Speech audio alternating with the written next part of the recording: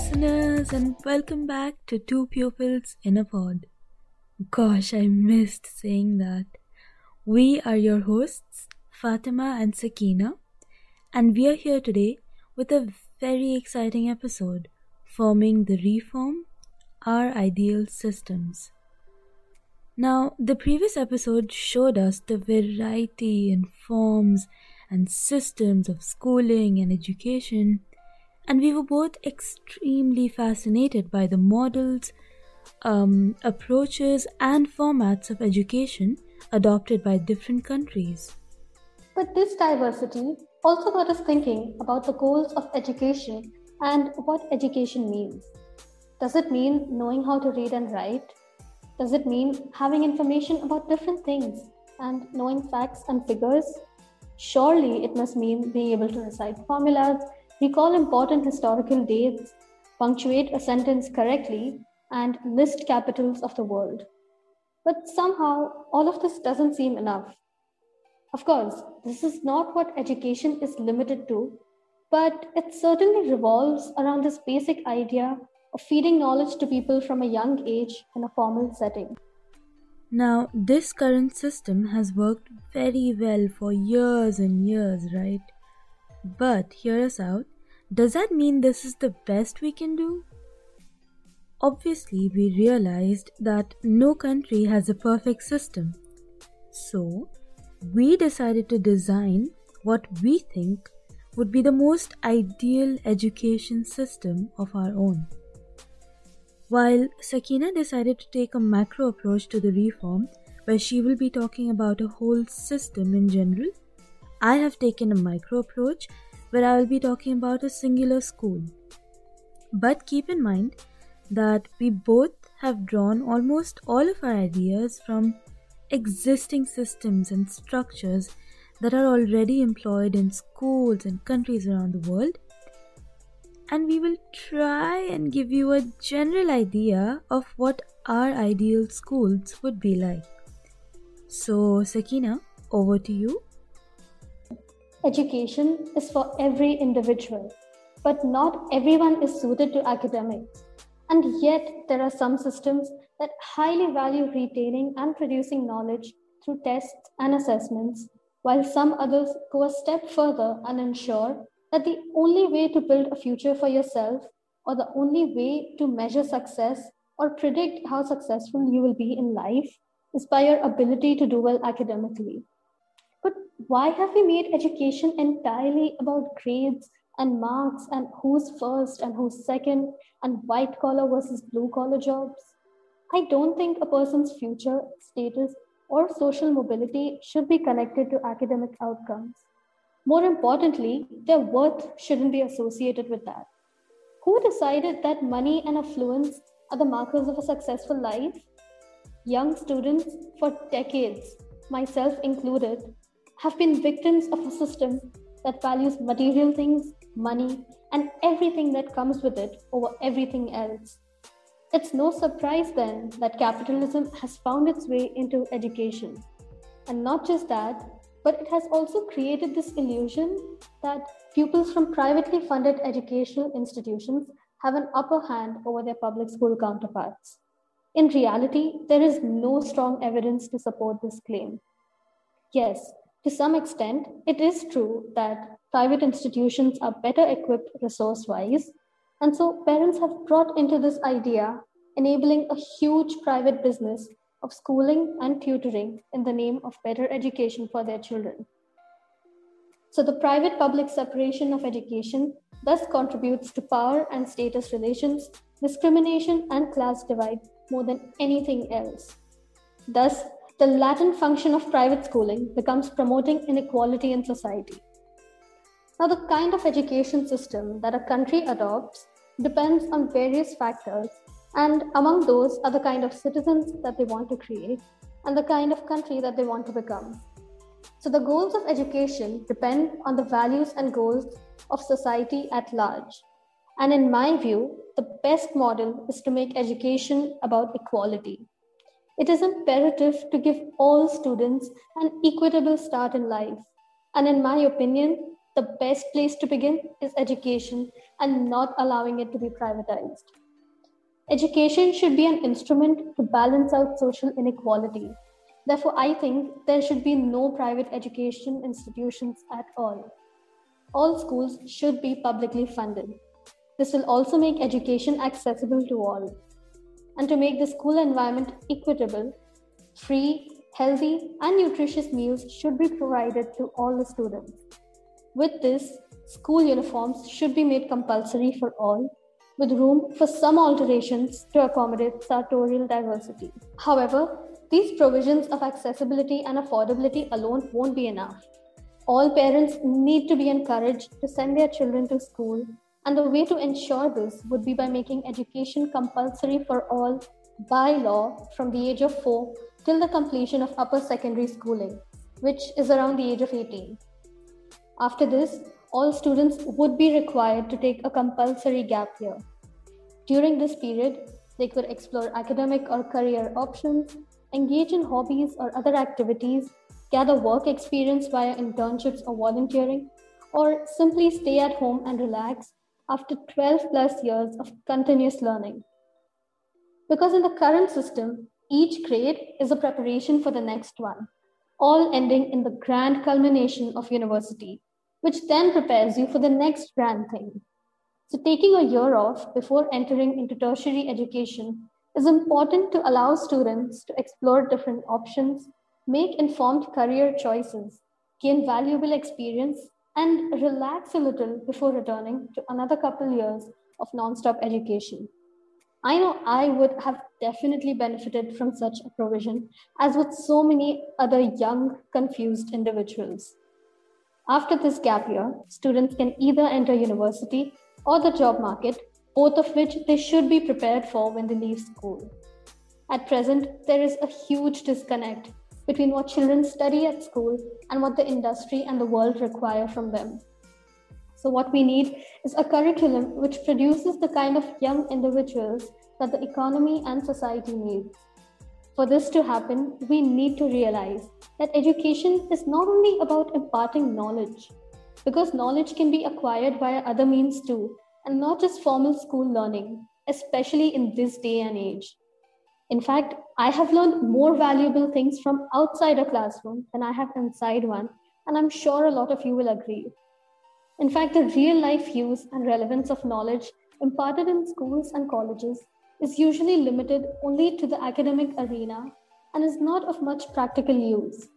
I personally can't remember the last time the periodic table or a trigonometric identity came in handy for me. So what we need to do is increase the scope of education and learning. The fluidity of the curriculum should match the fluidity of relevant modern knowledge demands, and it should be periodically revised and revamped to meet the needs of a fast-changing world. To begin with, all schools should follow a uniform national curriculum which should be curated by an independent body of curriculum specialists and experts. But care should be taken that though education is being provided by the government does not interfere with the syllabus, more specifically, what topics will and will not be taught to students. The syllabus of primary school should include general knowledge, environmental science, numeracy, writing and reading in English, and an additional language, and the medium of instruction should be the country's national language. Separate provisions should be made for students with a different mother tongue. This will give students the confidence to freely express their ideas without language being a hindrance. In addition to this, students should be encouraged to develop one skill, provisions for which should be made by the school itself. This could be in the area of art and craft, music, dance, drama, sports, or anything else. This will help students improve their expressive abilities and shape their individuality. In secondary school, the focus should shift to natural and social sciences. The former years should deal with a practical and hands-on approach to natural sciences, and the latter years should concentrate on the social sciences. As the world is becoming increasingly globalized, we cannot allow ourselves to be ignorant and unbothered by what's happening globally.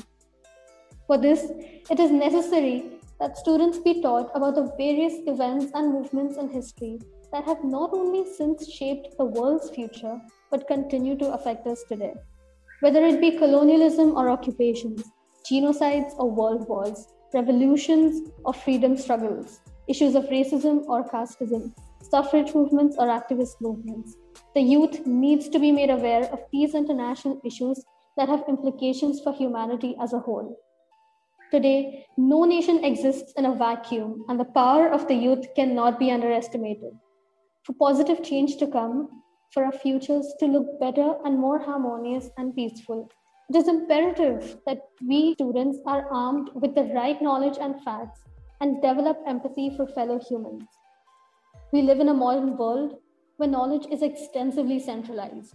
Such a system makes students a subject of ideas and vision of people in power, denying them freedom of thought at a very early age and leading to extinction of local knowledge. So additionally, they should have an equal knowledge of how their nations were created and also how their own towns and cities are a part of that nation.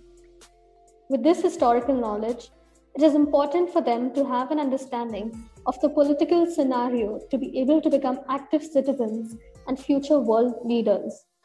Young students need to be taught about their rights and duties, responsibilities, and the power that they carry to bring change. A good education will help students see themselves in terms of their historical framing, social context, and global connectivity. And so they need to learn about the issues of society, the environment, climate, economy, and they should be empowered to do something about these things and be a part of the solution by taking an active interest and part in these problems. Lastly, important lessons from psychology, such as handling relationships, emotions, effective communication, parenting practices, motivation, attitudes, beliefs, etc., should be integrated into the curriculum because of the practical importance they hold in real life, which I have only come to learn and realize as a psychology student myself.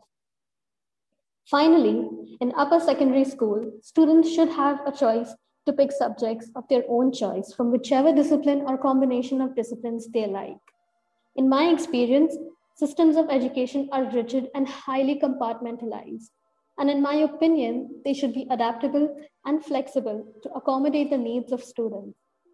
Such a system will allow students to switch subjects after a semester if they don't wish to continue it for whatever reasons. At minimum, students would be required to take any 4 subjects, and maximally, they may take any number of subjects they like as long as they can cope with it. At this level, practical and vocational training should be given for subjects and courses that demand it.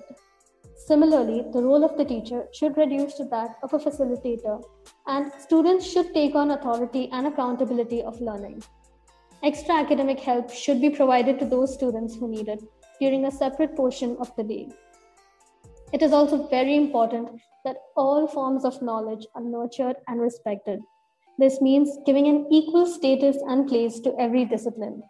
It's about time we moved beyond skill generation and bolstering employment and ensured that sufficient opportunities are given to students for true intellectual exploration. Innovation and creativity should be at the heart of educational philosophy. For this to happen, it is important to create a learning space where students will experience no pressure, less stress, and feel free to be themselves despite their differences. Schools should be a place where students can enjoy while they learn and not be constantly stressed, worried, and mentally exhausted by the pressures and demands of excelling. Learning and interacting in relaxed educational environments will teach children for life, not just for school. And the first step for this is to encourage students to learn and work together and collaboratively instead of competing against each other for coming first or scoring higher. This promotes cooperation among students and they will learn better that way. I know my learning experience was inhibited by a constant need to be the best or come first in class. I also think standardized testing should be thrown out of the equation because learning does not happen when students cram just to pass tests, which is what happening majority of the time. And as a student, I can vouch for that. In fact, students' abilities shouldn't be tested and pitted against one another's. Instead, keeping in mind the theory of multiple intelligences, they should be allowed to learn in a way that works best for them instead of an arbitrary standardized method. And they should also be allowed to express their understanding of this knowledge in individualistic ways. An education which enables children to think outside the box can improve their knowledge in a way that rote learning and an impressive accumulation of facts may not. So, exams should only be held in the final year of schooling before students pass out and should include essay questions rather than multiple choice questions, which focus on giving explanations rather than straight answers. But these exams, or the result of these examinations, should not assume primacy, nor should they be a measure of the student's academic abilities. Their sole purpose is to determine whether or not the student has gained the required level of maturity, knowledge, and skills to leave school and enter tertiary education or the professional sphere. This means there would be no rankings, simply a statement of whether or not the student has cleared the examination, because it must be understood that schools are not merely a process of certification. This idea will lessen the burden and stress on students to a great degree and make education about actually learning instead of just passing.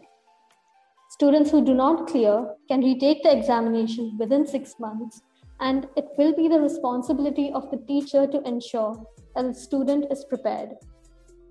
For this, the teachers will have to have a good measure of individual students' strengths and weaknesses. And this is possible only when each teacher is in charge of only a few students. Hence, a small student-teacher ratio, ideally 18:1, would build a strong interpersonal bond and an atmosphere of trust and comfort at school. Students should be able to feel like they can trust teachers and ask for help if they need it. It is crucial for students to be able to find support in their teachers and be directed by them if they do not know which direction they have to choose.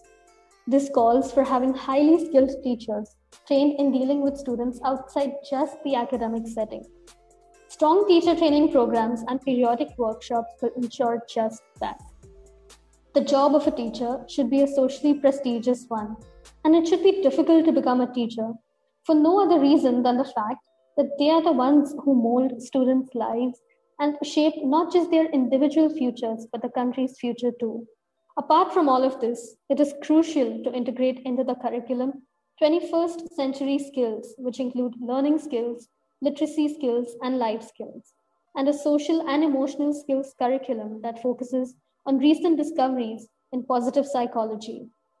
In addition to this, there should be an explicit focus on physical health, mental health, environmental science that goes beyond topics like pollution and waste management and deals with real life environmental challenges, which we are faced with today.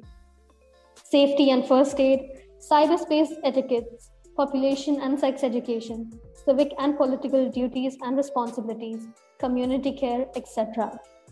We need to adopt a holistic learning approach where extracurricular and co-curricular activities, along with skill and knowledge enhancement workshops and programs, go hand in hand with classroom lessons through all years of schooling.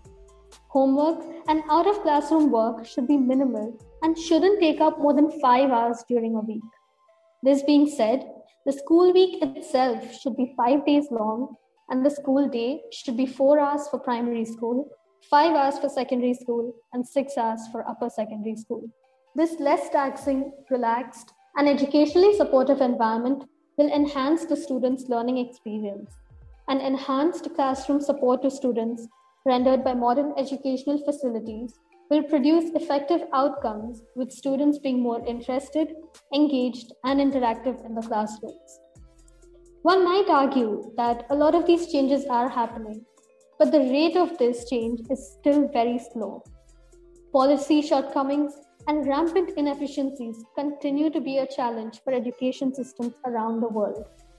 And while a flawless system does not and cannot exist, there is room for experimentation and improvements. That being said, I don't think my idea of an ideal system is so idealistic, but in my view, it would be the best model for students. Sakina, you went all out, huh? That was some great research, and I can't believe how much thought you put behind this because I absolutely loved some of the ideas that you put forward. And you know what? I might just want this to be a reality someday. Well, I decided to take a micro approach to talk about my dream school. So, this is just an experiment of how I would like my ideal school to be. Honestly, though, this topic couldn't have come at a better time because in my current semester at university, I'm learning economics and society, which definitely includes the topic education, and no doubt it is a very important aspect in today's life. In 300 BC, Aristotle wrote, "If a man neglects education, he walks lame to the end of his life." What a massive statement! I mean, this only goes to show how important education really is. So, from what we have learned and experienced over the years, education has the ability to shape the society. No doubt about that. It is simply like a chain effect. I'm going to put this in the most simplest explanation I can. So, better education gets you a better job, and better pay leads to a better quality of life. But this is obviously easier said than done because the education system today is full of disparities. So, my dream school proposal is largely based on investment by the government. First and foremost, the government should be pro education and set examples themselves by appointing only educated members in the office. Schools can definitely be privately managed because I've noticed that principals and head of departments and all of these educators are often creative in their own ways, so they can definitely manage the school, but all schools must be state funded only. Most importantly, education from the ages of 7 to 18 must be compulsory for all. Yes, you heard that right. School would start only from the age of 7, which, as seen from Finland, has had a very successful result. Research and readings also show that the simplest school systems have the best outcomes. So, I've made my approach as simple as possible. My dream school would essentially have a no homework policy. I mean, come on, this is the first thing I had to include. Students should have the time to explore the world outside the school rather than have an extension of school at home in the form of homework. Duration wise, school would be for 4 consecutive days throughout the week, which means there would be a 3-day weekend, and it would function for ideally 6 hours per day, as any more would just tire the learner. Now, when it comes to the actual classroom, the ideal student teacher ratio can vary from 15 to 20, as I've seen in my personal experience, and I'm pretty sure everyone will agree that no matter what the subject is, the teacher teaching it also plays a massive role, and inevitably, my school will definitely put emphasis on the hiring and recruiting process.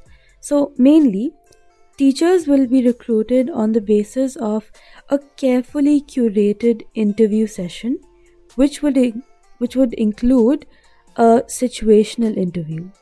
Now, this means that they would be given challenges in the form of situations and scenarios, and the way they respond or the way they react would determine whether they get hired or not.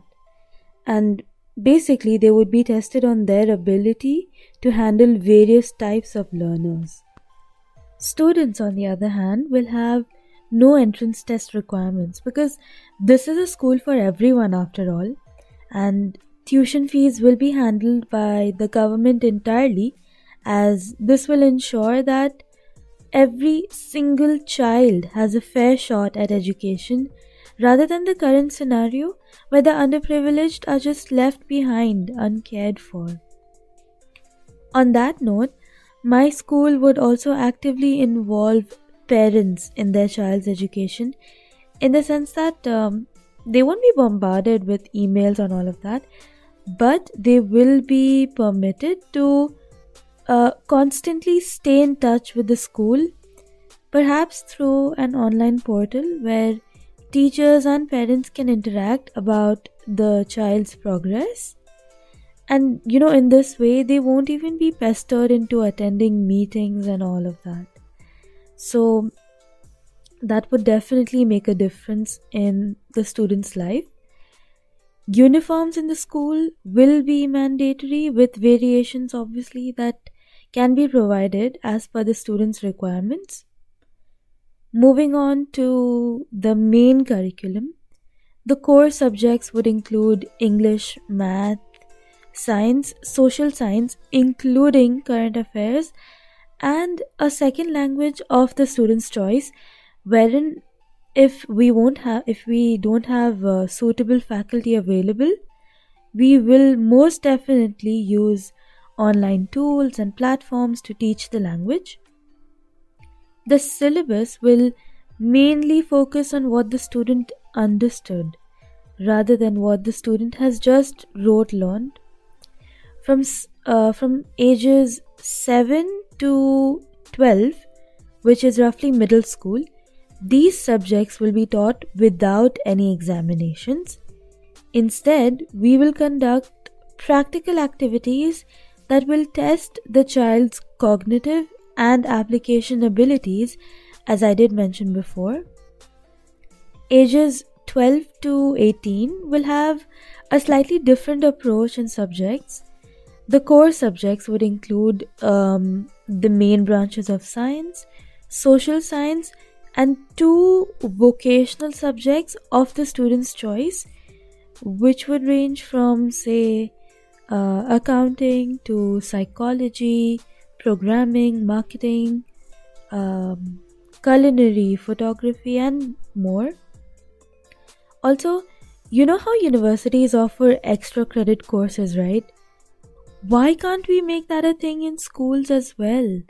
I mean, imagine getting to learn anything from a course that you like without any restrictions. That is definitely something I would want.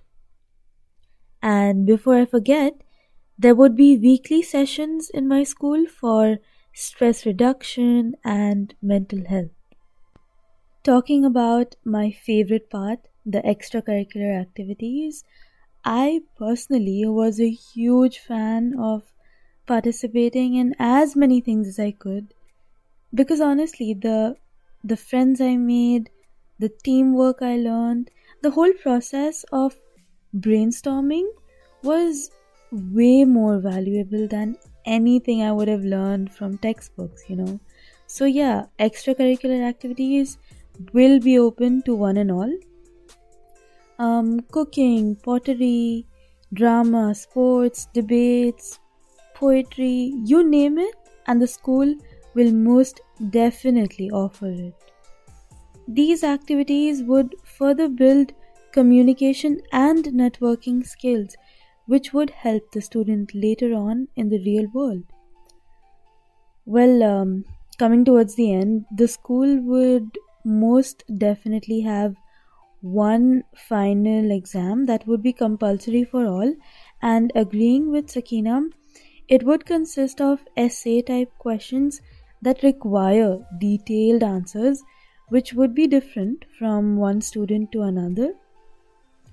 Overall, these methods are just bits and pieces from some exemplary education systems in countries like Finland, Singapore, Canada, Japan, and so on, where they put great emphasis on teaching less but learning more.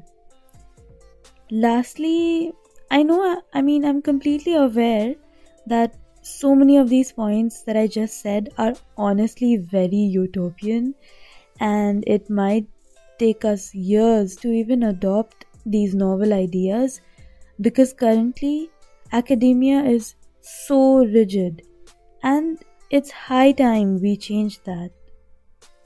I definitely agree with just about everything that you've said, except the fact that your model is utopian. I mean, if anything, it is so feasible, simple, and practical that it should be implemented with immediate effect. But really, Fatima, I do hope that our ideas, even if they seem a little ambitious right now, are carried through someday. Someday in the future, yeah, um, perhaps when Sakina and I ourselves are old enough to participate in actual policy making. Our main observation here has to be the fact that the current systems in education are simply lacking in some way or another. Exactly. And what we need to do is bridge this gap to make education inclusive, relatable, but most importantly, fun. But of course, good things take time. So until then, we will keep voicing your concerns and addressing more educational topics right here on Two Pupils in a Pod. So just hop on to our Instagram, come say hi, or even leave us some feedback on our website www.twopupilsinapod.com. We will be back with some more exciting episodes. But until then, signing off, we are your hosts, Sakina and Fatima.